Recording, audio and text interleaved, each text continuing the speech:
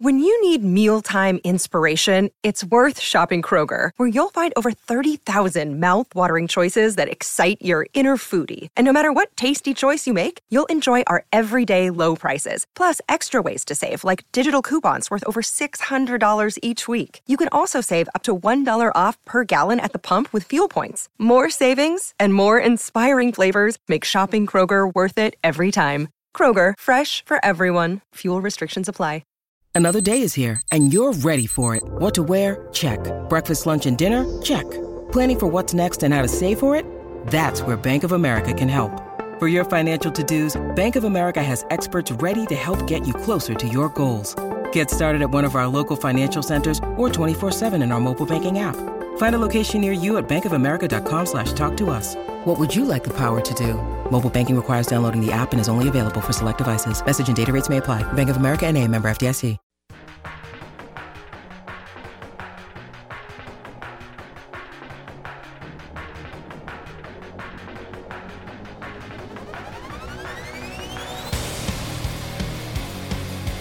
Yes.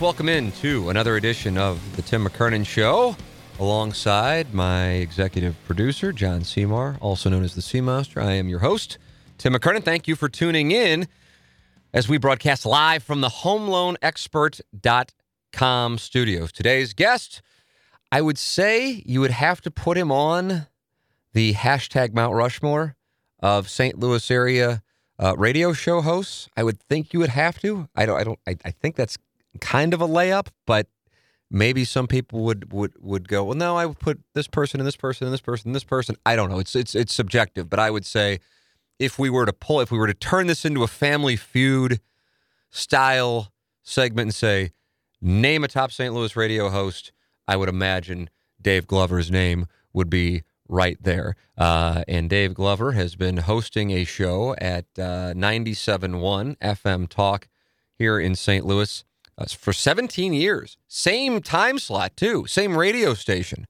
And as you'll hear in the course of our conversation, I'm envious of his stability.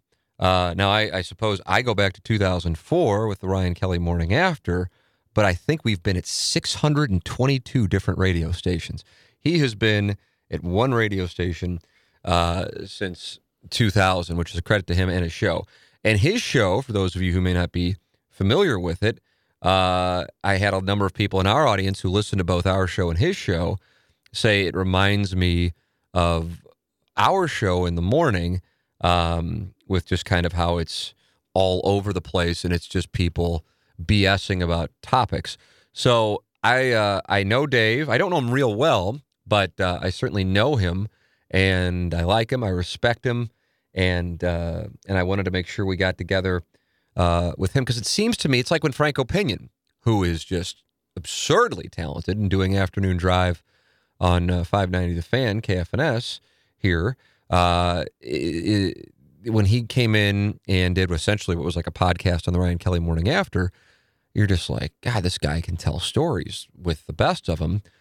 I knew that after having the Franco Pinion experience, the Chris Kerber experience, that Dave Glover was likely going to be a hell of an interview. And sure enough, that's exactly what wound up happening. We sat here and I told him we would go an hour, and I probably could have gone another hour, but I told him I'd go an hour, so I didn't want to keep him past an hour. What did we wind up going, by the way, Sea Monster? You always have the number. You don't know.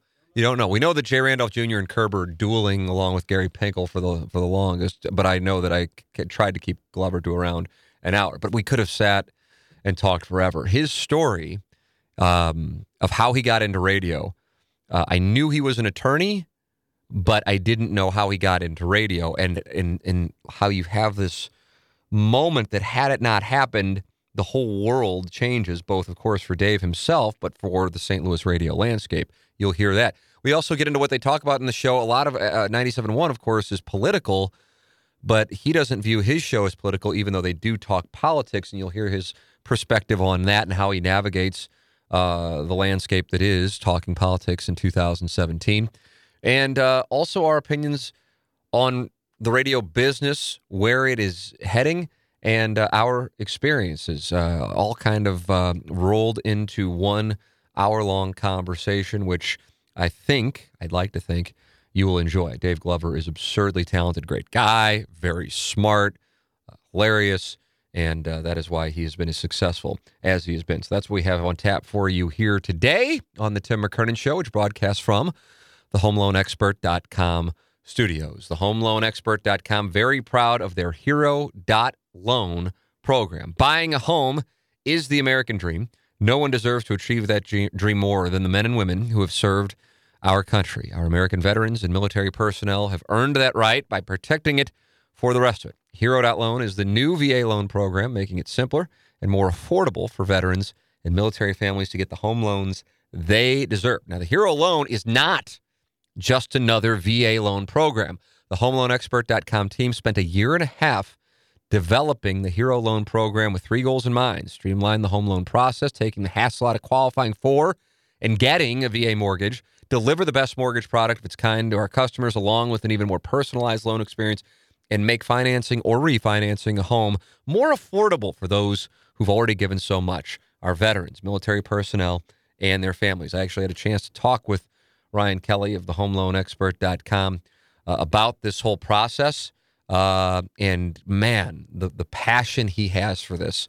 You know, I realize, don't get me wrong, giving back is a huge part of a lot of successful businesses, but this guy not only talks the talk, he walks the walk, and that's why he didn't just want to roll out a program. They actually customized it for veterans, and that's why they took the 1.5 years to do it. The HomeLoanExpert.com has brought the new way to VA with the Hero.Loan. The Hero.Loan can close in as little as 14 days. There are no out-of-pocket costs, including no appraisal costs. They meet with our heroes of this great country face-to-face and take care of all the eligibility paperwork. You have to call Ryan Kelly at 314-781-9700. Ask him about the new Hero.Loan or visit HeroLoan.com. The Home Loan Expert, LLC. So, without further ado, here is my conversation with Dave Glover on the Tim McKernan Show.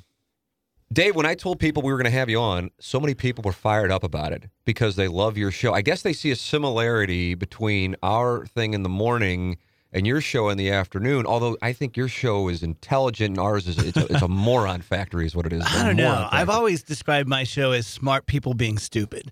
You know, like I remember over the years getting email like, hey, I love the show, blah, blah, blah. And then you look at the bottom, it's like the CEO of Boeing. I'm like, wow, okay. And my show, it's been 17 years now, has evolved so much. Like I started out doing horrible legal advice. You know, they hired me to be a call-in lawyer, which was a joke. I was a terrible lawyer. And then it turned into a straight-up comedy show, which was really very avant-garde and dirty for its time, sort of like what Woody and Riz do over, 105.7. Right. And then in 2009, we went to the PPMs, and the ratings went in the shitter. And Jeff Allen, my boss, was like, okay, now you're going to do what I want you to do. You're going to do politics. I'm like, oh, God. So I did heavy politics for a couple of years and used to fill in for Glenn Beck nationally and all that. And then the ratings came back in a couple of years later, and I was able to start doing whatever. And so now I feel like I really get to do what I want to do. Like on any given day, I just talk about what I want to talk about.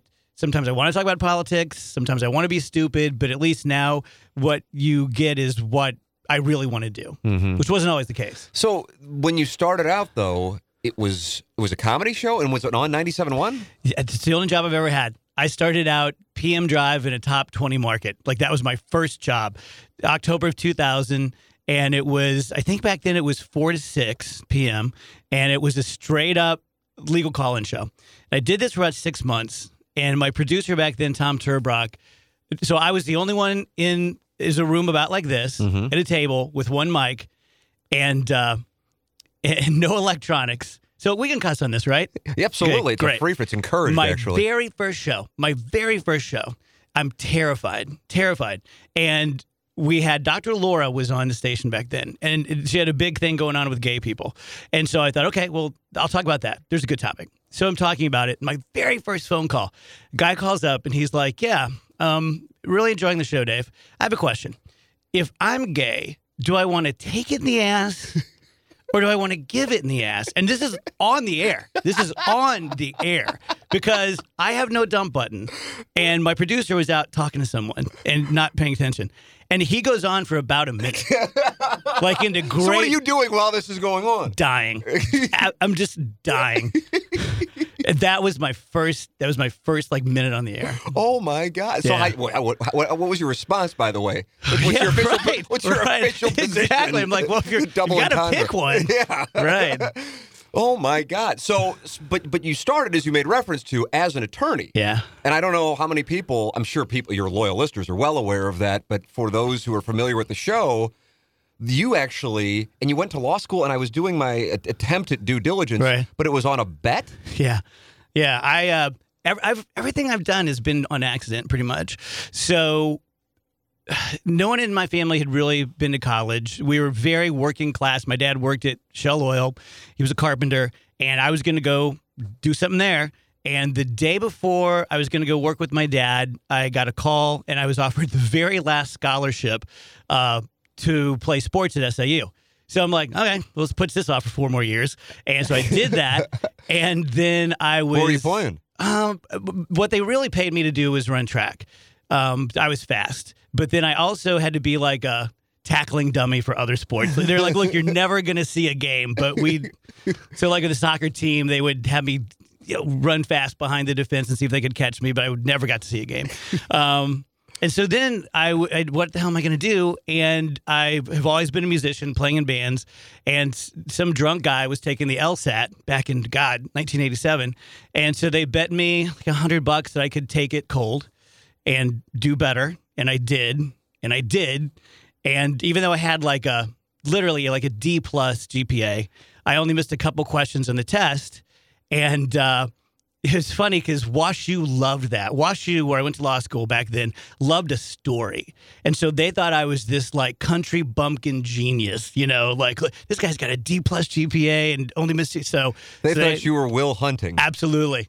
So they gave me a scholarship and I went to WashU Law School. How about that? Yeah. So you're at WashU Law School, though. I mean, You're not like just kind of dicking around. Right. I mean, you're at WashU Law School. But you're saying you weren't a good attorney? Is that what you're saying? Well, you were bad giving legal advice on the radio? No, was the difference? I learned a real life lesson there because I was smart enough. I just hated it.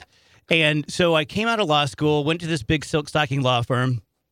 Literally within the first week, they sent me to live in Alaska, working on the Exxon Valdez case. Oh, yeah. And so I was up there, off and on for a couple of years, and it was just a giant party, and it was great. And then I came back, and I was a real attorney, and it sucked. And I got fired 3 times over the 10 years. One of them, my favorite firing, was I worked at this big firm, big enough to have its own newspaper every day. And it was called Dicta, which is a legal term for something. And I had an underground newspaper like The Onion called Big Dicta. And when they finally fired me, they're like, you haven't really justified being here for a couple of years, but we just love the newspaper. So I was always just sort of hanging on by the skin of my teeth just from being funny and likable, I guess. And I was doing live endorsements with Stephen DC back in 97. And where was Stephen DC on at that time? God, I think probably the country station at first, and then they went over to K-Hits. Yeah. Yeah, and so... and so you were representing the firm, giving advice essentially as like a live endorsement? Is that what? Yeah, I mean, it was I got fired so many times, I was down to just employing myself. Okay. So I was just on my own in this little shitty office in Clayton, right. And I literally hand to mouth, like every ounce of money I had, every penny went into advertising. And then it was just like praying to God enough people would call. And it's like going to the casinos. Wow. But they'd have me on the show, like once a month or something, and they liked me, thought I was funny. And so in 2000, October of 2000, I went to take my now wife, then sales rep, to lunch. She was my girlfriend back then. And I walked by the conference room. You've seen it at MS Communications. Mm-hmm. Stephen DC were in there. They're having a meeting about putting 97.1, my station, on. And I walked by and like flipped them off or something like that. And Steve Shannon walked out and said, "Would you want to do a radio show?" Because they had no one. They had no money. They had no talent to put on this FM news talk. It's only the second FM news talk in the country. And I said, yeah. And they said, "Could you do it for free?" And I said, sure. And John Beck, who you know, was standing there with Patty McMahon, our financial lady. And she goes, no. Glover owes us like $10,000 in advertising, and he hasn't made a payment in months, which was true. And John Beck says, oh, how about this? Every day you stay in the air, we'll take $100 off your bill. So I was like an indentured servant. God. Yeah. Oh, my God. And that's how it started. So if you don't walk by that conference room, it never happens. That's amazing. Yeah. Oh, my God. It literally just sent a chill up my spine, just thinking, yeah, if I don't go take Maureen to lunch that day, I have no radio career. Holy shit. So you think you're still practicing law, or do you think you would have bailed? I don't know what I'd be doing, but I can't imagine it would be that. Did you hate it? I did. You weren't making enough money? Or? I love to debate, but I hate to fight. Yeah. And it was just constant, shitty, bickering fighting. Yeah. You know, I just didn't take to it. I didn't like it, which meant I wasn't good at it. And I spent more time covering my tracks than actually doing anything. And so when this came along, and then at about the 6-month mark, probably about the 6-month mark, they were going to fire me because I was terrible on the air. And I caught wind of it. Oh, really? Oh, yeah. Because I was doing a legal call-in show, and it was awful. So who is your? Obviously, John Beck is the market manager, but who is your direct? Same guy, Jeff Allen. Oh, Jeff Allen's been there. Yeah. God bless America. In How fact, about that? A story that they love that always hurts me, but well, then share it. On the first week, John Beck was with his wife in Seattle, and he's the top of the Space Needle or whatever. And Rick Bayless, who is then my boss's boss, calls him, and he's just moaning into the phone. Oh God! And so John Beck thinks like one of his kids has been hit by a car, and he finally like, Rick, what is wrong? And he's like, it's Dave Glover. He's so awful. He's just so terrible. And so about 6 months go by, and I heard through the grapevine I'm going to get fired. And I'm doing a show. No contract?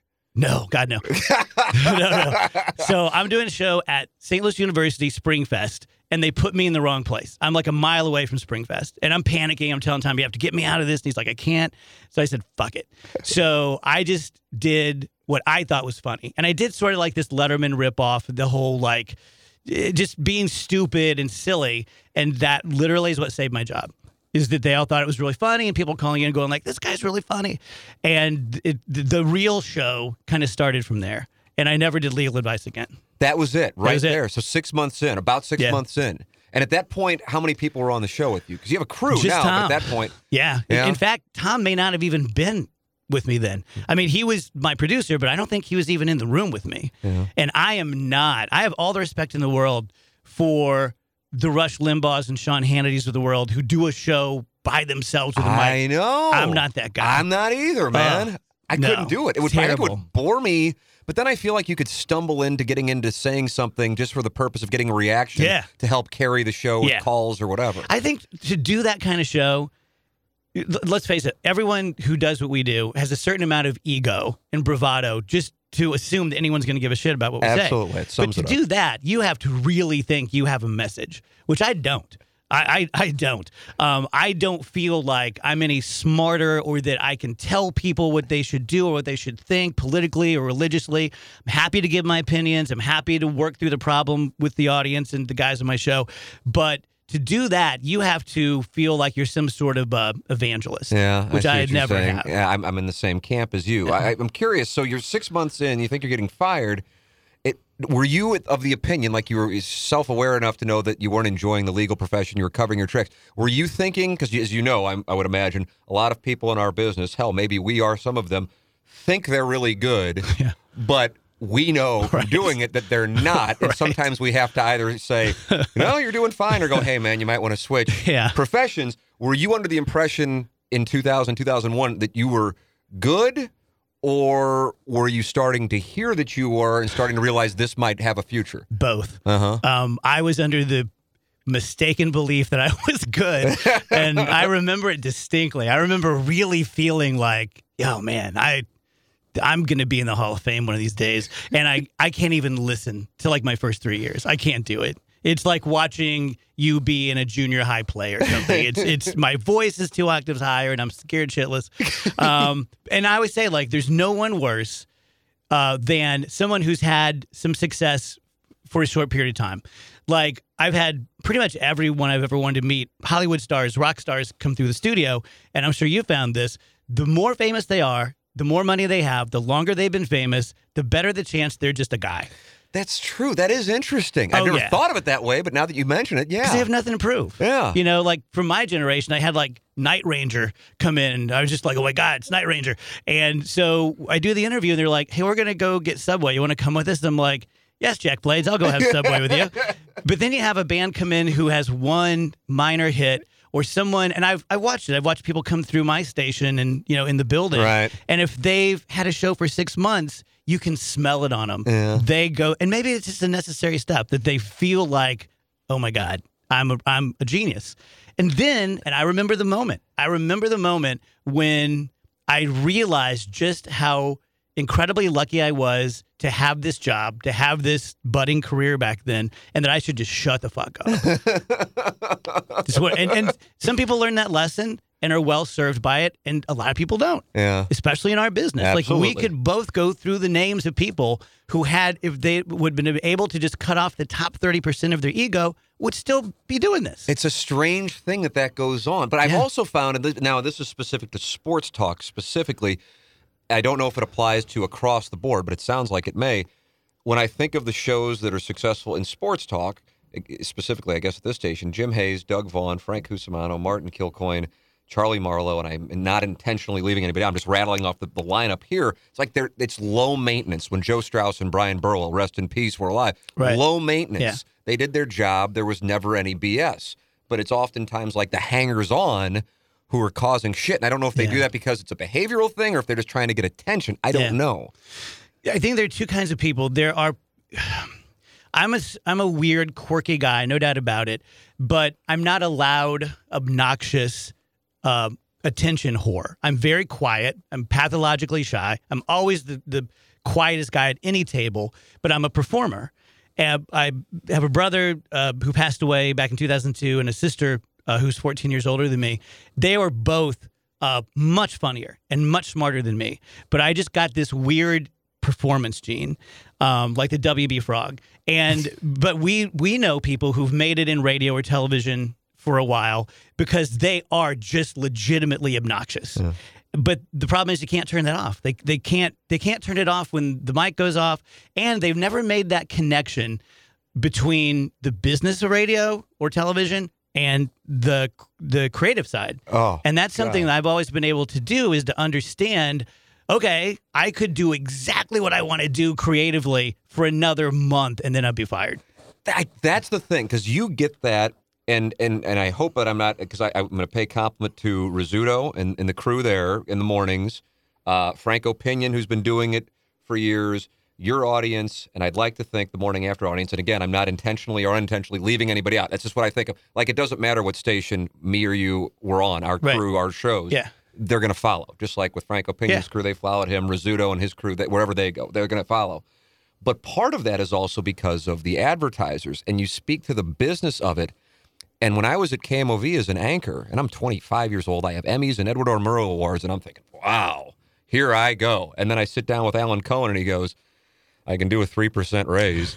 And I'm going, but I just won Best Sportscaster and Edward R. Murrow. He goes, that's all I can do. Kind of like, what are you going to do, motherfucker? You're 26 working in your hometown. Absolutely. And there's 200 people who would die for your job. Yeah. And then I go, God. And then I remember Julius Hunter left, and we were number one in the ratings the next book, and I'm going, if it doesn't matter, and that's not a shot at Julius Hunter. The point being, if it doesn't matter if Julius Hunter is here, it sure as hell doesn't matter if my ass is here. Right. But it matters, I'm certain, to John Beck and Jeff Allen if you go, you know what, I think I'm done, because you bring dollars to the bottom line. I remember back when I was an attorney, and people talking about, I'm like, what does this guy do? The guy in the corner office, I've never even seen him in court.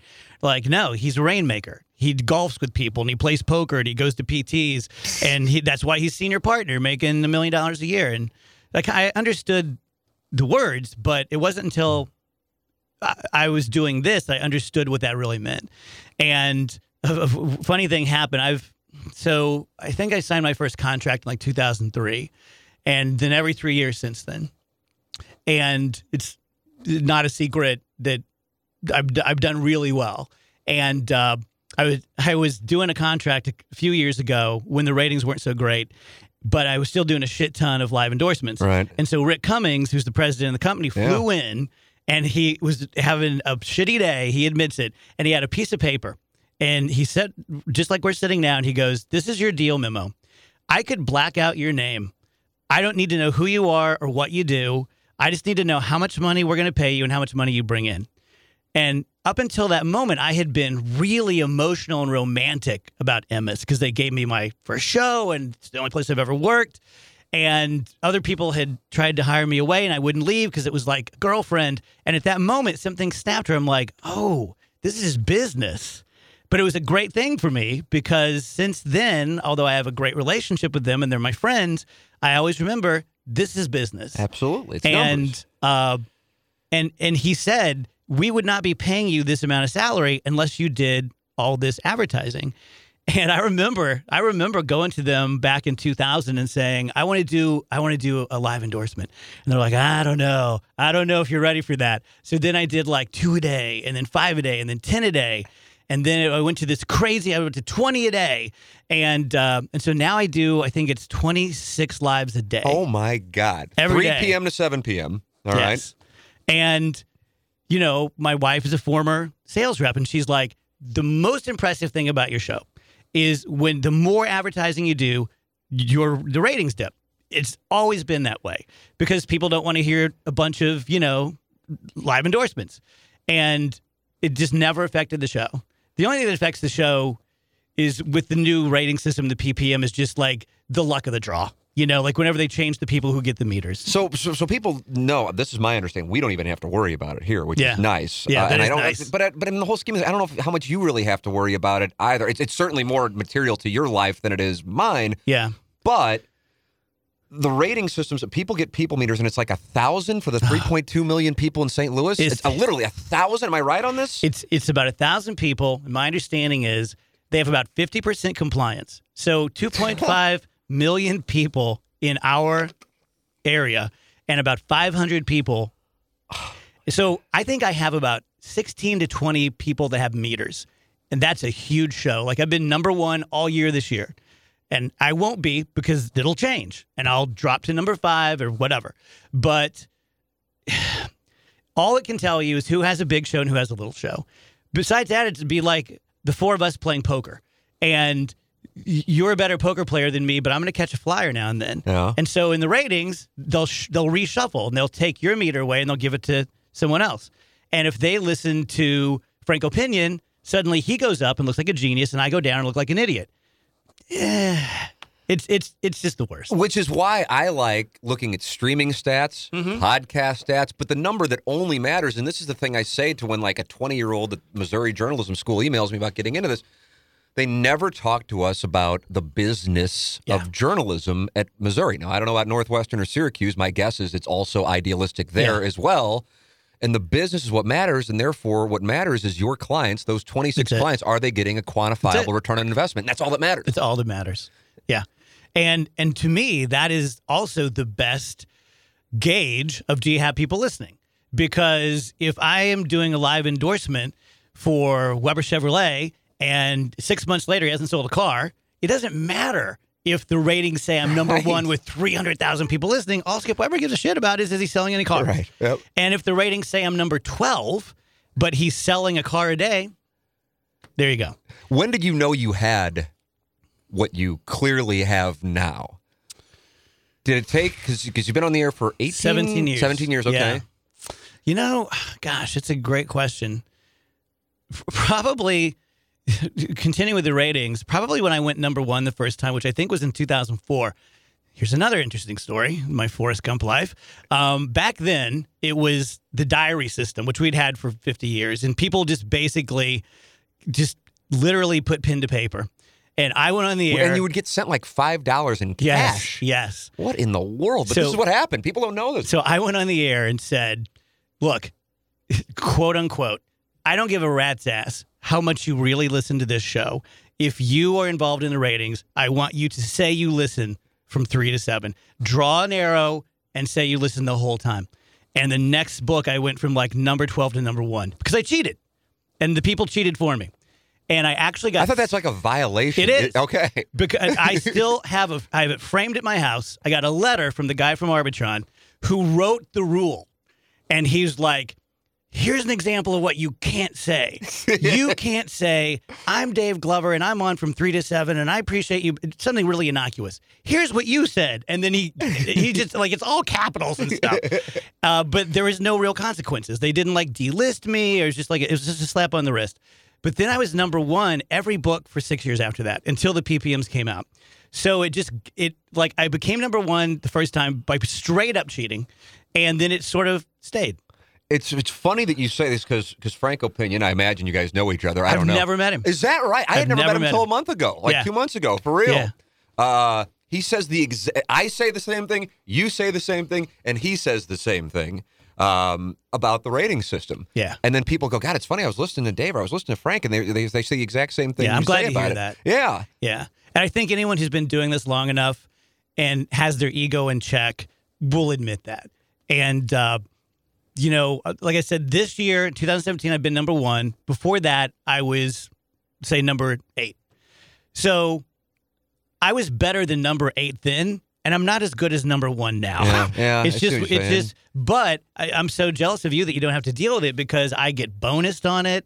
And the sales people, like, literally, if in the ratings, like, if I'm a 0.9 or if I'm a 1.1, it means hundreds of thousands of dollars of difference. That's so sick. Yeah. And so you just like, it's so crazy because you're just like living and dying with a number that means very little. And yet it dictates how you feel about your day and your show. Absolutely. With the show, how would you describe the show to somebody who has never listened to it? I think the best description, it's a lot like your show. I always think of it as happy hour. That I have Rachel Zimmerman is my producer now. She's been on about a year and a half. Tony Colombo, who's been in radio probably 5 years longer than me. He was on The Point and The Mall and Red. And Mark Close, who's a radio legend, radio god, who's been on for 45 years. That's my crew. So every day, I didn't bring it in with me, but every day my show prep fits on one sheet of notebook paper. And that's my show prep. And I get to half of it during a 4-hour show because I'll plan on talking about this, but then I'll just open the show and I'll see, like, I'll be looking at the TV above my head, and it's The Pillow Guy, and I'm like, God, I hate The Pillow Guy. And hey, this sounds like my show. Yeah, what the hell's going on? There's an hour. So that's what it is, and that's what I like. Those are the shows I like personally as a consumer. I like to listen to really interesting people have interesting discussions. Yeah. It sounds really stupid, but there's not much of that out there. It's either like honk, honk, hit the tambourine, stupid shit, dumb stuff, in my opinion, or it's just, here's another reason why Obama's stupid. Here's another reason why Trump is stupid. It's like a lot of the political guys, I can write their show for them. I know what they're going to say. And to me, that's incredibly dull. So that's the thing. So people with 97.1, they think of it as a conservative talk and it station. Is, besides me. Then that's what I was about to say. But there you are. Yeah. It's like WFAN in New York, sports talk station, but Imus was on Morning Drive. Yes. Try being a moderate agnostic, which I am on 97.1. That's exactly what I am, and I didn't know you were. Yes, which is very Christian, conservative, Fox News. And that's one thing I'm proud of myself because I lived in fear. It's like coming out as gay back in the 80s.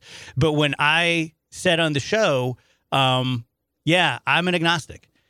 And why did you fear that? And when did you say this, by the way? Probably 3 or 4 years ago. Oh, really? So this is fairly recent. Yeah. Okay. Because for years we talked about religion a lot. We still do. We have the priest and the rabbi segment, and I am semi-obsessed with religion. But that's why I'm an agnostic, not an atheist, is that I don't know. Mm. And But I feared it because I just viewed our audience wrongly as just being monolithic. You know how it is in radio? You just picture your audience as like one person. Yeah. And they were very Christian, very churchy, very judgmental. And once they heard that I was an agnostic, they would be like, oh, you're dead to me, and I'm going to call all of your sponsors. And people, I think if you're honest with people and you fall on your sword and you just tell them the truth, they cut you a lot of slack. And so I've spent 17 years doing that. And so when you don't try to hide things from them, they don't feel the need to go digging. And when you tell stories like I do about like shit in my pants as an adult, you know, just things like that, people tend to kind of go, oh, he's okay, you know. Yeah. And I don't judge them. I don't say, I don't believe in God and you're retarded if you do. I don't say that. Yeah. I say, you have something I don't have. You have an extra gear or you're missing a gear or something, but we're different. And, but let's talk about it. Same thing I do in politics. Everyone thinks, no one says like, you know what, I'm super extreme. Everyone thinks they're the center of the bullseye. Or you'd think something else. That's just the nature of being a human being. But to me, I just call balls and strikes. And like with Trump, sometimes it'll be a strike like, oh, great, that's fantastic. I support that policy. And other times you're like, what the fuck was that? But then there are political pundits who feel that they have to call every pitch a strike. I know. Or every pitch a ball. And I hate it. Is I there do anybody, too. because I get people occasionally will ask this, whether it be over Twitter or in our text inbox or whatever, who is it or what is it that you feel like you can watch or listen to where you feel like you will get that with somebody calling a ball or calling a strike, but not doing one or the other? I don't know that it exists, which is crazy because you would think that people like us there would be a great national appetite for people like us who are, and I hate that moderate is such, you might as well say pussy, you know? And I hate that because it's just the ability to chew gum and walk at the same time, to hold two thoughts at once. That not everything is yes or no or black or white or good or bad. There are different shades of gray and you can be honest about it. But there seems to be no national appetite for that. It's either Rachel Maddow or it's Sean Hannity, which I think is really unfortunate that people, unless they really seek it out, and I don't even know where you would seek it out because a show like mine or yours, which are goofy shows, but you're also going to get some honest political discussion. But it's discussion. It's not screaming at you and telling you you're stupid because you don't think this or that. Is there a politician, whether it be present or past, who you look to and I go, I admire him or her? I really looked up to that. You know, honestly, it would be Jim Talent, who former senator here who does my show once a week. I really pushed him to run for something again. He's one of those guys. He's a very religious guy, but he's someone who I think is honest and has integrity and isn't a bomb thrower. And I think that's probably why he's no longer in politics. And does he have an appetite to get back into it? No, not at all, really. No, he does a bunch of think tank kind of stuff and consulting, and I think he's really happy doing that. We had Jack Danforth was one of the first guests on this show, and he said it was his opinion that there would be an appetite for somebody like him, for example. Not that he was saying that in some self-indulgent way, but that kind of message. And I said, well, I feel like in a way Kasich tried to take that approach, and he was always on the side of the stage, and it didn't resonate. Now, maybe it was the lack of personality that people felt like inspired them. Do you think that there would be essentially a subliminal backlash to what we have seen over the last however many years? You would think, logically, mathematically, there almost would have to be, because nothing stays relevant and hot for long. You know, we have such a quick, voracious appetite that it's just like we just shove shit in our mouth and then we look for the next thing to eat. And so whatever's hot right now isn't going to be in 3 months. And so identity partisan politics have been really hot for a really long time. So you would think that people my age, I'm 53, and people my son's age, who is about to turn 23, would both kind of go, it's like eating nothing but cherry pie every day. Like eventually you're like, I'm going to puke. Like I can't do this anymore. And you would hope that people would gravitate to more of just a reasonable, rational person who has the balls. That's what it takes, is someone who has the balls to say, I am strong for defense and I am a backer of the police and I'm pro-choice, which usually don't go together. Right. And you can't say that because as soon as you say that, people are like, I'm done, you're dead. But it's going to take someone like that or someone on the other side who says, I'm pro-life and I'm this and I'm this, but I also think that, and then some conservative kind of view.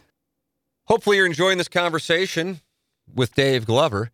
I know I enjoyed conducting it, and I think Dave enjoyed doing it, and hopefully you're enjoying listening to it. And if you do, as you know, the podcast, of course, is free, but the reason it exists is our sponsors. And so, therefore, please, in order for us to continue doing this, we need to continue to have sponsors, and we need our listeners to make sure that they go out of their way to do business with the sponsors when they have a chance to. And so in this case, it's not like I'm talking about going out and getting a specific product that might have a unique market. Everybody needs insurance. And therefore, I wholeheartedly recommend James Carlton of the James Carlton Agency, a State Farm insurance agent. 90% of homeowners in Missouri escrow their premium with their mortgage and have no idea what they're paying or what they're covered for.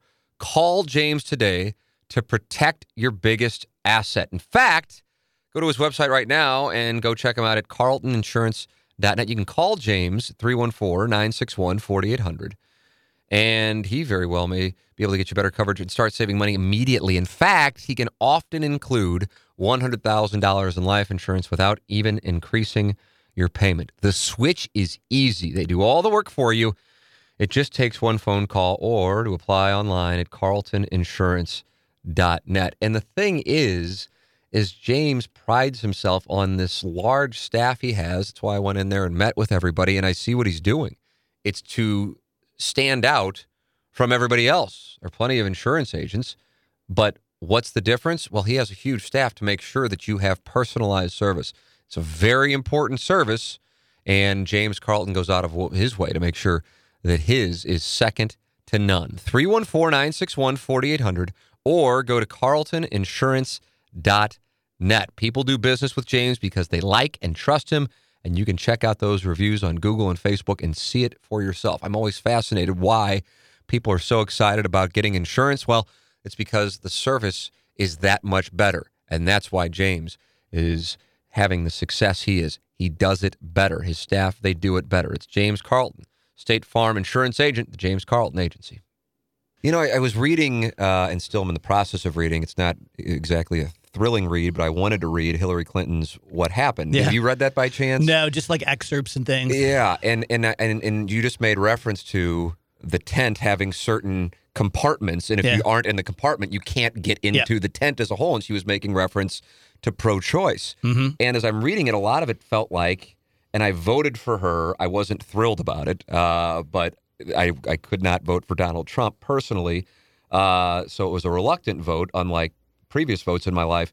And I felt like a lot of the book was a lot of excuses and a lot of blame. And I felt like as I'm reading this, I'm thinking to myself, this is one of the reasons why you did not win, is because you're still not connecting even after the fact. I've always said Hillary Clinton seems uncomfortable being a human. It's like she's an alien, and she only studied one night on how to be a human. Like, she just doesn't seem good at it, Whereas Trump seems like a drunk human. He's just constantly like, fuck it, And she always just seemed like so calculated and like, now I'm going to pretend that I am this.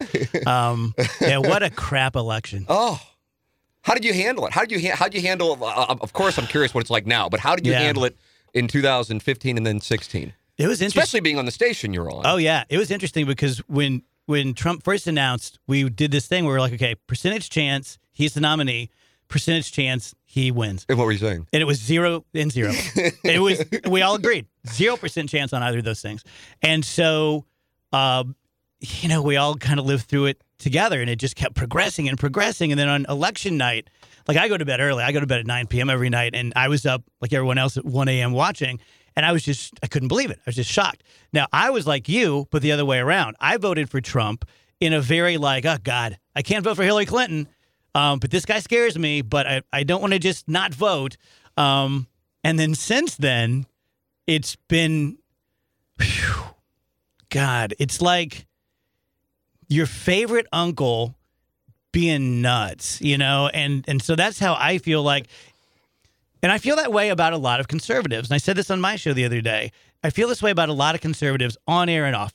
If you wrote down what you believe in, I'd probably check 9 out of 10 boxes. But I just don't like you. Like, I'm a musician, comedian. I wear bracelets. It's like I should be liberal. Most of my friends are liberal, but I'm not liberal. I come from a very Democrat union family that were very political. And thus my being a moderate, because I'm an agnostic, so I don't have all the, Christian Social, right. church kind of social deals like that. I'm very libertarian when it comes to that. Wear what you dig, do what you want to do. I don't give a shit. Marry who you want. But at the same time, get off your fucking ass and go to work. And of course we need a strong military. We got this guy shooting missiles at us. And I tend to think most people are sort of like me. But again, it could just be like confirmation bias where we all think that. But I remember like 3 years ago, we did this thing called An Evening with 97.1. And it was me and Jamie Allman and Dana Lash. And so we're at Maryville University, something 500 people, and we all do our little shtick. And at the end, it's like Q&A. Right. And someone says, how do we win the next election? So Jamie says something, and Dana says something, and I go, well, you just have to get more votes than the other guys. And I think the way to do that is just to have a bigger tent. And I got booed. Like No way. Yeah, my own audience was like, that's bullshit. So What was the reason for the booing? because they didn't think a big tent was the way to go. Like you don't need to expand. You need to like be stronger and more like pure. Wow, I Yeah. actually am surprised hearing that. I'm sure you I were was surprised too. because you were only getting booed. I was too. Holy shit. Yeah. So now that it's happened, what is the show like on a daily basis regarding President Trump? I feel like we're the balance to the rest of the station because on a lot of the shows, it's very pro-Trump to the point where it's like, wow, really? Like, because either they're right and he is an absolute genius. And when he tweets things out like Mika Brzezinski's facelift was bleeding, it was for this Machiavellian, I'm playing 3-level Spock chess and no one sees what I'm doing, but I'm over here doing deregulation. I hope they're right, but I don't think they are. I think that he's like most successful, smart people who I've known in my life. They are very uneven. I know very few people who are really good at something who aren't really shitty at other things. And so I think that's kind of what he is, where it's just like, I think he's really smart. His policies line up with the things I like, but then he just fucking says things. And no one seems to be able to have any effect. I've had a few people tell me they think it is like a meta play. Like I'm going to act like I don't know what the hell I'm doing. And I hope they're right. So I can go over here and do this. Yeah, no, I hope they're right. But you don't think I don't think so. there's any... No, I'm a big believer in like Occam's razor. It's whatever's most likely to be true. And I think it's much more plausible that like all of us, he is an imperfect, uneven, textured human being. And while he may have some brilliant mathematical business mind, he has social troubles in just being quiet. And I remember back when I was doing a much edgier, dirtier show, this is probably like 2004 or 5, Jeff Allen telling me, if you just lopped off the top 25% of your dirty, no one would miss it, and you'd be much more successful. And of course, I fought that. But looking back, he was right. And I feel like if Donald Trump were to do the same thing, just lop off the top 25% of like the crazy tweets and all that kind of stuff, you'd be much more successful. But the people who are 100% in on him disagree. Like they love it. So They he do. is completely playing to his base. When you talked about the dirty in the early part of your career, I look back like you. I'll hear some stuff from 2004 or 5, and I go, "Oh my god! Oh, turn it off! I Like know. what a fucking asshole!" I know. And I guess in 10 years, I go, "What a fucking asshole!" Yeah. In 2017, but my influence, no question about it, I make no secret of it, was Howard Stern. Yeah. It just was, and I would imagine for a lot of people in radio, it was. Who are you in? But you weren't looking to go into radio. I was looking to be Yeah. the Cardinals broadcaster. Right. That doesn't look like it's going to happen. So I didn't have any. I mean, I grew up listening to St. Louis radio, and I'd heard Stephen DC, and I'd heard Frank Opinion, and Guy Phillips and all this. And so I remember saying something shitty about Guy Phillips. This is probably 2 years into my career. And because I thought that's what you did, Stephen E. C. were always taking on someone at KMOX. And so I was going to be that guy. And I was like, what the fuck's up with guy, And then I met him, and he was a super nice guy. Yeah. And so I went on the air the next day, and I'm like, I'm a dick. And I said, I shouldn't have done this. Anyone who can make their living doing this deserves my respect. He does a different show than I do. Frank does a different show than I do. It's not like people eat one thing, kind of food. People don't listen to one kind of music. Why do I care? Right. But that's just maturing as a human being and as a broadcaster. It was almost like radio dogma that you pick a fight with the other top person in the time slot. And now I see. So, like, for example, Jimmy Fallon, I think, or Colbert, one or the other was on Stern. And Stern was talking about how he could never like the competition. Right. And Colbert's like, no, I'm friends with Jimmy and I like Jimmy agree. Kimmel. And that's how I view it. Like with Bernie Miklasz, I guess, quote unquote, he's our competition. But if you like Bernie Miklasz' show, the chances of you liking The Morning After are pretty slim, and vice versa. Sure. It's just you do two different things. I always say, Bernie serves pizza, we serve burgers. Yeah. And it's cool. If you feel like you've won pizza, God bless America. Absolutely. Yeah. Like the guys over at 101 recently in the ratings, they're number one and I'm number two, or I'm number one and they're number two. Randy Carricker, Brad Thompson. What a bunch of great guys. Mm-hmm. If I weren't on the air, I'd probably listen to them. And I don't know. Again, it's just maturity.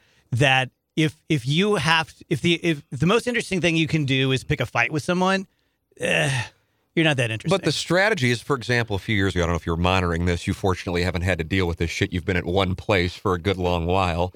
I'm like a gypsy.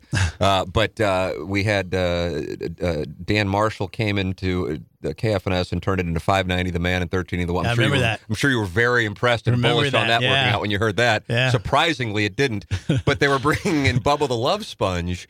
And so immediately what he does, he starts calling into our show while on the air to try and get me to put him on and then take the bait. And it was like level 1 poker. I'm like, yeah, I'm not going to put him on. And then Tommy Mattern over at Emmis, I was talking with him, and he goes, yeah, they're doing the same thing. I think Woody was still there at the time, and Woody would want to put him on and get into it. And Tommy's like, don't do it, because all he's trying to do is pick a fight so you talk about him and then expose him to your show. Yep. It's a strategy, but also some form of radio dogma. Yeah. And, in life in general, crazy usually wins, but it's always short term. That I have people in my life, family, friends, clients, whoever, who are really demanding, and they'll get what they ask for right now, but I'm probably not going to go out of my way to do something extra. And so I think the same thing works with that if that's who you are, that's your strategy, is I'm going to do this or whatever it is to fuck with someone else who you're competing with. It'll work for a while, but it's not going to work long term. Who are you going to call next? I remember when Bubba the Love Sponge, way back when, was in trouble because he sliced a pig's throat out in the parking lot during his show, and it bled out. And I remember hearing that. I was a baby at this, and I remember thinking, what do you do tomorrow? Like, if that's who you're going to be, like, you got to tune in, because I'm unpredictable and crazy. And if I tried to do that for a while, it wasn't very long, because I just realized I can't sustain this. I can't be the Republican pundit because I can't sustain it. I can't be I'm the craziest, dirtiest guy because I can't sustain it. Someone will flank me and be crazier and dirtier. So I just did what seems like a really brave thing, but it was really just process of elimination, and I was just me. Yeah. And just talk like I talk off the air and related to people, and that was about it. It's clear it's obviously worked incredibly successfully. You mentioned that you've had other opportunities. I would imagine some of those have been local. I would imagine some of those have been national. Yeah. And I'm certain that you probably don't want to get into details onto where some of them were, but what kind of thought process went on when you were considering whether or not to leave, I guess, a combination of 97.1 and then also potentially leave St. Louis? Yeah, I've had, every time my contract's up, I get calls from people locally. And then probably in about 2005 or 6, I had an offer from Seattle to take over from Stern when something happened. Yeah. And that was right before my daughter was born in 2005. And I really wanted to take that one. And it was a bunch of money, and it was Seattle, a bigger market. And for whatever reason, I didn't do it. I think it's just mostly like with a baby coming. And then I had another one in Atlanta when my son was still in high school. And it was, the guy said, he kept making offers. And he said, okay, I've never said this before. Blank check. You fill it in. You tell me what you want. And so I basically tripled my salary, and he said, okay. And so I went in to tell Emmis, and Rick Cummings, once again, said, we're not going to add $1 to our offer because you're not going to go. You are not going to leave. Oh, man, that's a nice poker hand. You're not going to leave your son, Nick. We know you. You're not going to do it. He has like 3 more years of high school. You're not going to leave. And I had obviously considered that, but when he said it, I realized he was right. And so That's Jedi mind shit there on the part of Rick Cummings. Yeah. Oh my God! So is that you're kind of like, all right, I'm 53, I'm here. Is that where you are? Yeah, I had one opportunity to go national years and years ago, but they wanted me to do 90% politics. And once again, it's going to make me sound really brave and lots of integrity, but it was really just more selfish. Like, it was a big shit ton of money, but I knew you better save that money because you won't make it more than a year because this isn't who you are. Right. I know exactly it's like it's like being in a new romantic relationship, and the girl is like a sexual deviant, and you're not. You can fake that shit for a month or so, but then after a while, you're like, I'm tired of paddling you. I can't pee one more time. And so that's what I felt like. I'm like, look, I can fake this for about a year, and then people will see through me. Is there a national show that's similar to what? I don't think so. That's the thing. I don't know. I don't think so. And I remember making it up. This guy's name, he was Kevin Kitchens, I think. He was the head of Premier Radio back then. And I met with him, with Glenn Beck, and Kevin said, I love your show. I listen to it when I'm just doing my work. I can't sell you. He's like, to be a big thing nationally, I have to be able to sum you up in a sentence. He's the Republican guy. He's the gardening guy. He's the sports guy. He's like, you're the everything guy and you're the nothing guy. And I just don't know how I would sell you. God. And then maybe he was right. Maybe he was wrong. But, it convinced me that, yeah, maybe you're right about that. That's an amazing thing. But I sit there and I think about it. It's like, I don't know how I would describe your show. And then we had a client appreciation party last night with a bunch of advertisers. And one of the person, I love the show, but I was trying to explain it to somebody. I said, I don't even know what it is. And I go, I host it, and I don't really know what it is. Those are the best shows. Those are the best shows. Those are the best people. Those are the best relationships. That if you can sum something up in a word, I have no interest. If you can sum something up in a sentence, I have very little interest. You should have to come to terms with friends, lovers, spouses, radio shows over time. How do you handle social media, which, if anything, is playing a larger role in the deconstruction of any form of of having a context, so to speak? I have zero. That's what I thought. Yeah. That's what I thought. But I didn't want to say, you're not on social media. No. Why? And then you go, no, I'm on Twitter. How come you're not following me? I have zero social media footprint. Does the show, do you have your producers tweet stuff out? Yeah, we have a Facebook, and we have Rachel and Tony both have Twitter, and they do stuff. So you've obviously made a conscious decision on this. What's your reasoning? The last time I did it was like 2010, and the darkness was... What did you do, Twitter? No, that was even... If it was, I think it's pre-Twitter.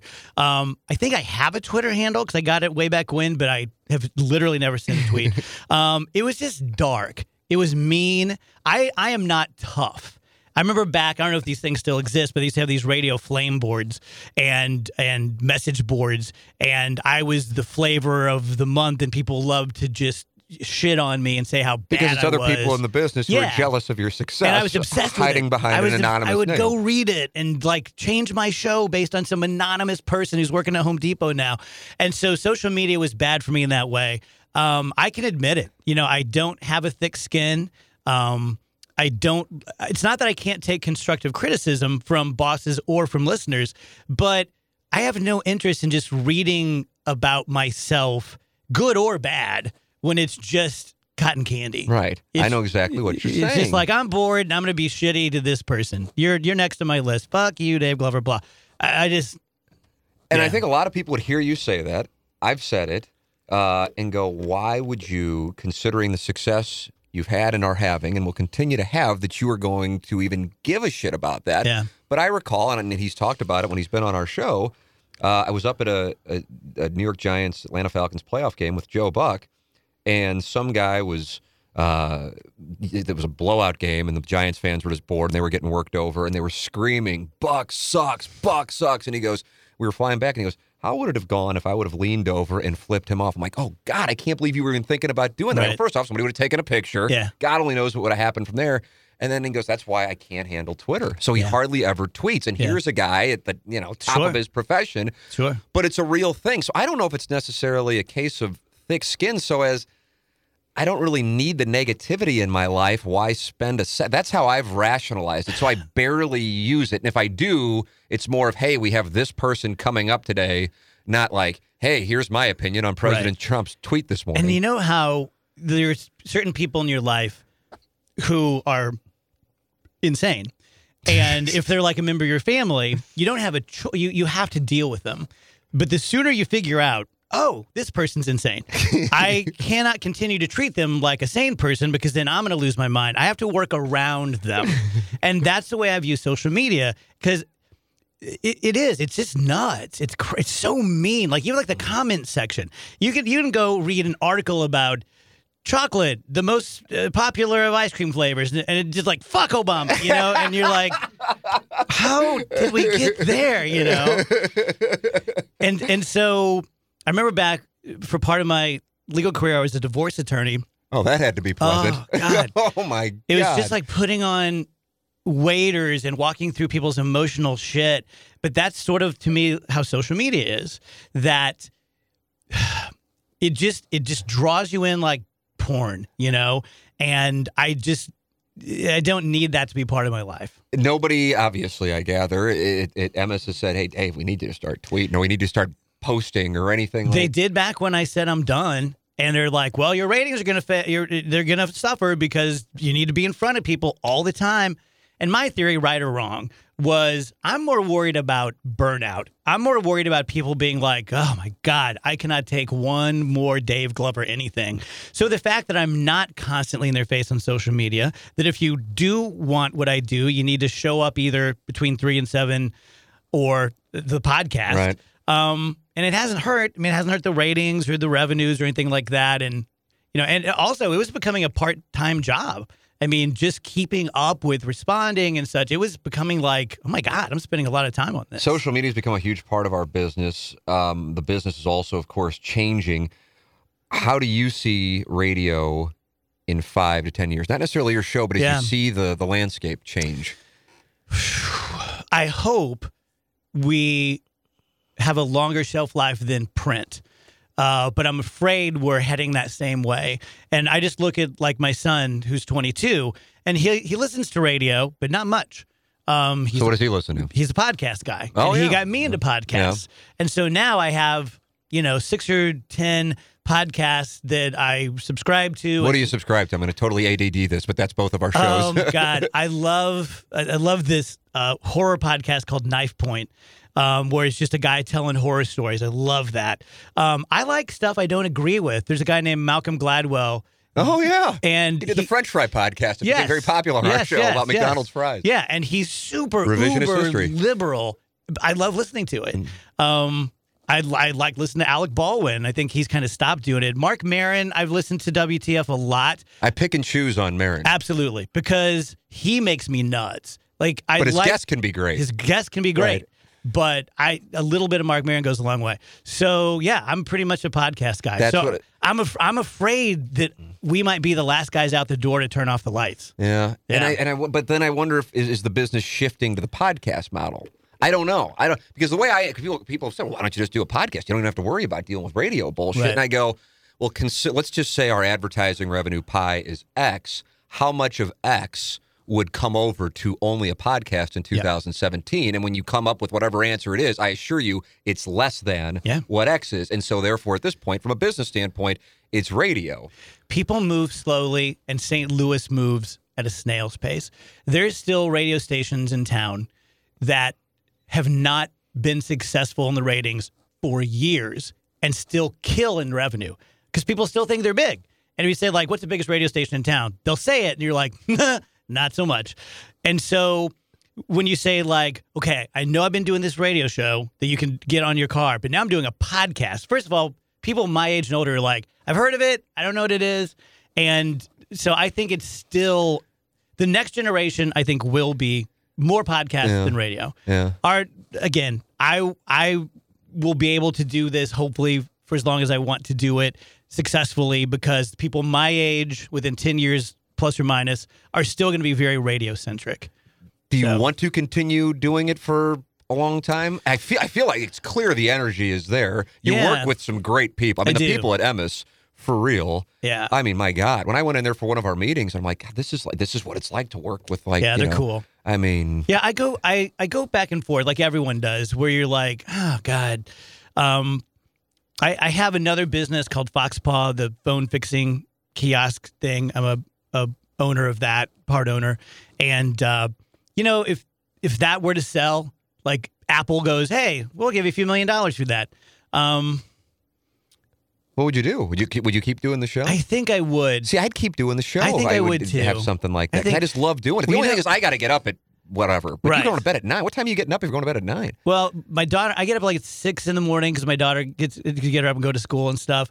And even if on weekends and stuff, I the latest I can sleep is like 7. I'm just not a night guy. I never have been. When I was young, you're playing in a band. What the hell? I know. When I was do matinee show. When I was young and going out, it's like midnight. Everyone's like, "Let's go to Pops. Let's go to PT's." I'm like, "Let's go to Denny's and then go home."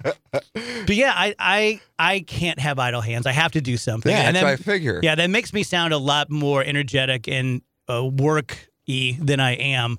But I just get bored super easy. So let me ask you this. As somebody who's been in St. Louis for a long time, what are the best parts about St. Louis and the worst parts about St. Louis? Because you just made reference to something that I feel like I've noticed for years. If it's a trend right now in L.A. or New York, it'll get here maybe in 2020. Yeah.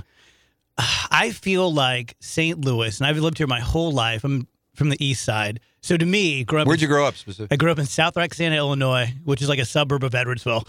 And we would go like to Hazelwood for birthdays and shit. So it was, and downtown was like fucking Manhattan. And then Tribeca. My first job in 1990 as a lawyer was downtown. So I've been downtown one way or another since then. I feel like we have the biggest inferiority complex in the world. We have so much cool stuff. You name it. Sports, culture, restaurants. But as soon as someone goes, oh, you're the murder capital, we're like, you're right. We suck. You're right. That's all we do. I fold. We're terrible.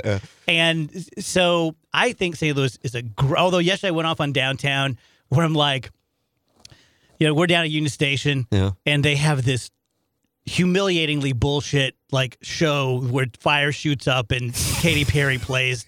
What is that? I don't know. It's our version of look how cool we are. It's just like it's like one of your friends trying to pick up a girl by showing her his Planet of the Apes card collection, and you're like, and then I was going down Market Street yesterday, and there's just like a couple of snowmen, like, and I'm like, God damn it, we're better than this, Let's try a little bit here. So I think St. Louis is a great place, but I wish we would just get our head out of our ass and be a little more braggy about it and fight back when people say, well, it's murder capital. Like, no, it's fucking like 10 square blocks. Yeah. Like that's shitty. Like where these people live, it's horrible. It's like Beirut or something, but it's so small and contained. And yet, because of the FBI statistics and the way they do the numbers, it makes it sound like from Chesterfield to Belleville, it's just fucking Escape from New York. Well, within the ensuing months after Ferguson, when my wife and I would travel, and where are you guys from? Oh, yeah. From St. Louis. Oh, how's everything, at your house? And I'm going, well, I mean, it's not in our neighborhood per se. I know. But that's the perception of the city. Yeah. One of the things that fascinates me about this city, and I don't know what others, I've been told San Francisco is like this, which is surprising to me. I can't imagine on the same scale, is the provincialism. Yeah. And it's not necessarily provincialism, which in a sense I think can be a great thing, but then there's a resistance of sorts to an outsider. Like you haven't seen many people who aren't from here be successful in media unless they've been here for a good long while. True. And then it's like, okay, now you got juice. Very true. Very true. What do you see about the provincialism? I think it's probably getting better just by force that, you have so many more people moving in to do different jobs. And in media, it used to just be, like I grew up watching Dick Ford in the news, and it was just, he was here for 100 years. I mean, they just never changed. And then back whenever local television decided, you know what, we didn't hire someone for $25,000 a year, fuck it. Let's just let's fire. It doesn't matter. Yeah. Let's fire everyone and just hire some kid out of college. Yeah. So now I feel like it's less of a thing, and I think that was sad. It's not like you can't be great out of college. You have to make hundreds of thousands of dollars to be valid or good in media. But at some point, it's like all the stations pinky locked, and they're like, okay, we're all firing our big people, right? And like, okay, everyone's gone. And then they just started over again. When I started KMOV in 2000, I was 23, and I was looked at like freak boy because I was the only person, maybe even in like 20s. Who were the big guys back then? I was on the anchor desk with Larry Connors and Julius Hunter. Yeah. And I know they looked at me like, what in the world is this? Yeah. And then Julius goes, don't say it. I'm sure you watched me growing up. I don't want to hear it. That's great. But they would go out to dinner, not like they were like it was Anchorman and they were drinking scotch, right. But I mean, I could tell they had, had dinner and, and I'd come back and it was just like, oh my God, I'm sitting here with Julius Hunter and Larry Connors and I'm 23 years old. Yeah. What in the hell's going on? Now, if you watch the local news, it's like everybody's 23 or 24. Right. Isn't it weird that we're now those guys? I don't think that you and I will ever reach that level of legend because I don't. This is going to sound shitty to them, but in fact, I said the other day to Jeff Allen, who were Stephen DC's bosses, I'm like, why don't I feel like as big a deal as Stephen DC used to be, as big of a star? Because I've been successful way longer than they were. And he's like, because back then there were so few stars. Yeah. And now everyone's a star. Yeah. And so I don't think that we'll ever be the legends, and I love Larry, he's a good friend of mine, that he and Julius and those guys were, or Corcoran and Stephen DC and those guys were back in radio times, but we're now those guys that new people come in, they're like, Mr. Glover, and I'm like, what? I saw someone wrote an article about me in Talkers Magazine, and it said, veteran PM drive, Dave. I'm not like, Jesus, fuck. I guess that's true. That's the thing. Yeah. Doesn't it fuck you up? It's but weird. I mean, to be on the air in the same time slot at the same station, oh my God. Unheard of. See, when people hear me, if I badmouth the business, it's not, I love doing the show. We just have dealt with a lot of bullshit off the air with moving stations and random ownership groups here and there and bizarro world ideas to change formats. I'm envious of what appears to be, anyway. Right. Of course, I'm on the outside looking in, stability. And it's so funny. I was driving down here this morning thinking about what we're going to talk about, and it's going to sound like I'm jacking you off, but I feel the same way about you. I admire your balls and entrepreneurial spirit, and I feel like a bit of a coward. I'm very thankful for my career at Emmis, but I feel like a bit of a pussy that I've never left. And I think I'm the only one who's never left. Maybe Hewlett, who started on KC, he's still on KC. But everyone else, it's like, you got to move out to move up. And all those offers I've had for more money, I've never taken them. Partially because I love my job and partially because I'm afraid. Yeah, well, the entrepreneurial spirit was born out of necessity. So, it's like when Dan Marshall's like, we're going to turn into 590 The Man. I'm like, I better leave here. Otherwise, we're not going to have a radio station. So I'll go start another radio station. I do a lot of public speaking, and at times people will introduce me like, he's so brave and he had such conviction about his creative career that he left the practice of law. I'm like, no. It sounds good. I was about to be disbarred. I was pictured like a Star Wars when like the little like escape pod jettisons away before the planet blows up. I'm like, no, that's my whole life. That's my radio career. And I walked by the conference room at the exact right moment. So do you look back? Because sometimes I had a chance to go to New York City as the lead anchor at SNY in 2007. And that one is the only one, leaving KMOV, never, not going to Denver to do TV, never. Do you ever look back on these honestly and go, maybe I should have gone. Maybe I should have gone to Atlanta. Maybe I should have gone to Seattle. Or maybe I should have gone, who knows, whatever local station. Yeah, I do, but it's very fleeting. Like, I'm a big second guesser. I'm a big buyer's remorser. And I'm kind of shocked that I'm not more like that. But I guess I'm so honest and humble and thankful about the way my career has gone. It's like being in a relationship where you're like, yep, I probably could have nailed a few more chicks, but that's how I feel about my career, is that, yeah, I may have become a big deal in Seattle or Atlanta, or I might have fizzled and come back here with my tail between my legs. Yeah. So I don't spend a lot of time second guessing it. Yeah. Yeah. Well, it's been incredibly successful. I love the honesty of the show. Thank I mean, for real, it's like what you guys do in the afternoon is, I feel like, in a sense, what we do in the morning. Yeah, and very it's just similar. BSing. You just have, I gather, a great crew, and Yes. you know how important being able to work with people that you like Absolutely. and respect is to the whole thing. Yeah, and I think that really is like, there are parts of my life and deep, dark, sticky secrets that I'll never divulge because I'm a human being I've ran really fast through life, and I've bumped into people and bruised them and been bruised, but on a fairly consistent, fairly deep level, I'm very honest and talk about my family and talk about my kids and talk about my shortcomings, my failings. And I think that buys you a lot of legit credibility. Yeah, it gives you equity. Yeah, because then, the next thing you say that's really stupid or maybe offensive, people go, I'll. And I think that's sad. It's not so much like this morning as we're talking, Matt Lauer was just fired overnight. Right.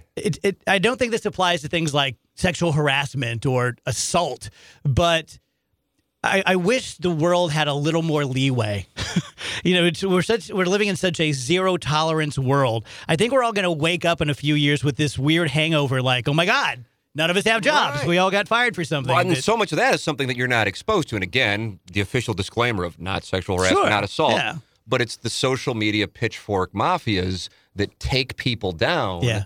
And I hate that shit. If I had a peeve, that is it. I hate it. Because nuance cannot be provided in 140 or now whatever it is, 250 characters. And that's why I think it's all about the short-term appetite. Like, it's the equivalent of grabbing a Snickers bar. It feels really good for a few minutes, and then you kind of regret doing it. And I think that's how people feel with taking down people, whether it's on social media, just saying, like, you suck, or it's like, I want that guy fired, or I'm going to boycott his sponsors. It feels really great at the moment, and then you're like, I kind of miss that guy. Yeah. Like I wish he was like Louis. I'm a gigantic fan of Louis C.K. And how are you handling that then in your mind? Again, it seems so straightforward to me. Like, you shouldn't jack off in front of people. That's one of the few rules you should live by. That being said, I really love what he does, and I look forward to his stand-ups. I look forward to his movies and his series and things like that, and I can separate that out. If he were in some leadership position, like, yeah, I don't want you teaching my kids. I don't want you this. I don't want you that. But the fact that I was really disappointed in, like, Mark Maron and Jon Stewart, to a lesser extent, who really just, like, distanced themselves from Louis. I preferred the way, what's her name? Sarah Silverman? Yes. Said, like, I'm disgusted, but he's my friend, and I love him. And I think that's the more human approach. I would hope people would be like that with me. Do you think these people will ever be, as you mentioned, Matt Lauer's recent, by the time this airs on Monday, God only knows what will have happened. Right. I feel like they're every other day. Do you think these people will ever be welcomed back into their respective arenas? I feel like a Louis C.K. is more likely than Matt Lauer, Charlie Rose. I agree. Yeah, the bigger you are, the less chance you're ever going to come back. Yeah. Someone like a Louis C.K., I can give it a couple of years and then come back quietly. But yeah, Charlie Rose, Matt Lauer, people like that, they're probably just gone. God. And it's interesting how, like, Louis C.K. came out with this apology, and I said to my son, who's a huge fan as well, I'm like, if anyone can be honest and own this and give an apology, it's Louis C.K. And he did it the first day. And I read the apology, and I'm like, well, that's about as well as you can do that. And immediately people were like, fuck you. Right. Like, what a bunch of part bullshit. of the business of social media now is judging apologies. Yes. I hate it. Yeah. Well, I've enjoyed the hell out of this, man. Good, I really buddy. did. I was looking forward to talking to you. I know our audience was looking forward to hearing from you, and you can hear Dave, of course, every day from 3 to 7, Monday through Friday on 97.1 FM Talk. I appreciate it, man. A pleasure, and thanks so much. Thank you, buddy. All right, Appreciate it. brother. So there it is, conversation with Dave Glover. Hope you enjoyed it. I know I enjoyed talking it over with him. I just love those kinds of conversations. And I'm fascinated. I guess I'm just naturally curious about people's experiences, and whether it be in broadcasting or whether it be in sports, politics, entertainment, whatever the case might be, to hear people tell their stories, I find it fascinating. And also to get their opinion on a variety of topics. That was really enjoyable. And as always, here on the Inside STL Podcast Network with Jim Hayes' podcast, The Cat Chat, which I would wholeheartedly recommend subscribing to, where you can hear Adam Wainwright, Matt Holliday, Matt Adams, Paul Young, and Dan McLaughlin every week. Subscribe and enjoy what the Cat is doing, and subscribe and ideally enjoy what I'm doing with the Tim McKernan Show. We want your feedback. Email me at tmckernan@insidestl.com, whether it's a guest recommendation or just your feedback on an interview or the show, what you'd like to hear. It's cool. I welcome it. I want to hear it. But we love doing these kinds of conversations. I mean, whether it's, Gary Pinkel, Jack Danforth, John Mozeliak, Clay Travis. I'm sure we'll have another one with Derek Gould coming up here soon with Cardinal off-season activity.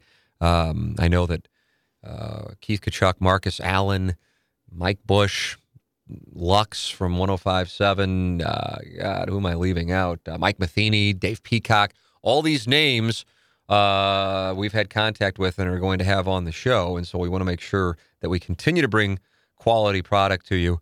But please make sure you're supporting our sponsors as we broadcast from the HomeLoanExperts.com studios, and also our sponsor, Gateway Buick GMC, which is located at I-270 McDonald Boulevard, online at stlouisbuickgmc.com. If you're in the market for a new car, if you're in the market for a used car, or you need to get your car serviced, please make sure that you're doing business with Gateway Buick GMC at I-270 McDonald Boulevard, or online at stlouisbuickgmc.com. With 37 service bays to serve you, you're in and you're out. Plus, they have a concierge service. Nobody does it better than Gateway Buick GMC at I-270 and McDonald Boulevard. So Dave Glover giving his perspective on talking politics in 2017, where radio is going from here. And I thought, the thing that I think, when I think back on the interview, that stood out most to me, and maybe I'm wrong, two parts, but kind of under the same umbrella. When I asked him who or where you would go, and I assume I can ask the audience the same question, where you feel like you're getting a form of journalism or opinions in which, as Dave described it, they're not always calling it a ball when it comes to a politician, or they're not always calling it a strike when it comes to a politician or political policy. And I don't know. I feel like there were people that I can think of a couple of years ago, but now I feel like they see that there's more money in going the direction of being 100% partisan. And so I truthfully don't know. And then it was interesting along those lines, secondarily, as we talked about Dave's opportunities, not just locally, but nationally, if he could think of another show around the country in which they do discuss politics, but it isn't a right-wing show or it isn't a left-wing show. And honestly, I don't know. I don't know of one. It's not really exactly the arena I'm in at this moment. It is more of Dave's, and he has had those opportunities around the country, and he couldn't think of one. And I find that sad, really. I think that's the word I would use, sad. Because I think one of the reasons why Dave has had success is because people feel like, yeah, you don't know where he's necessarily going to come down on a topic. And therefore, they feel like it's honest and you can buy in. And as odd as something that perhaps 20 years ago would have struck you as commonplace, it's now under the category of refreshing.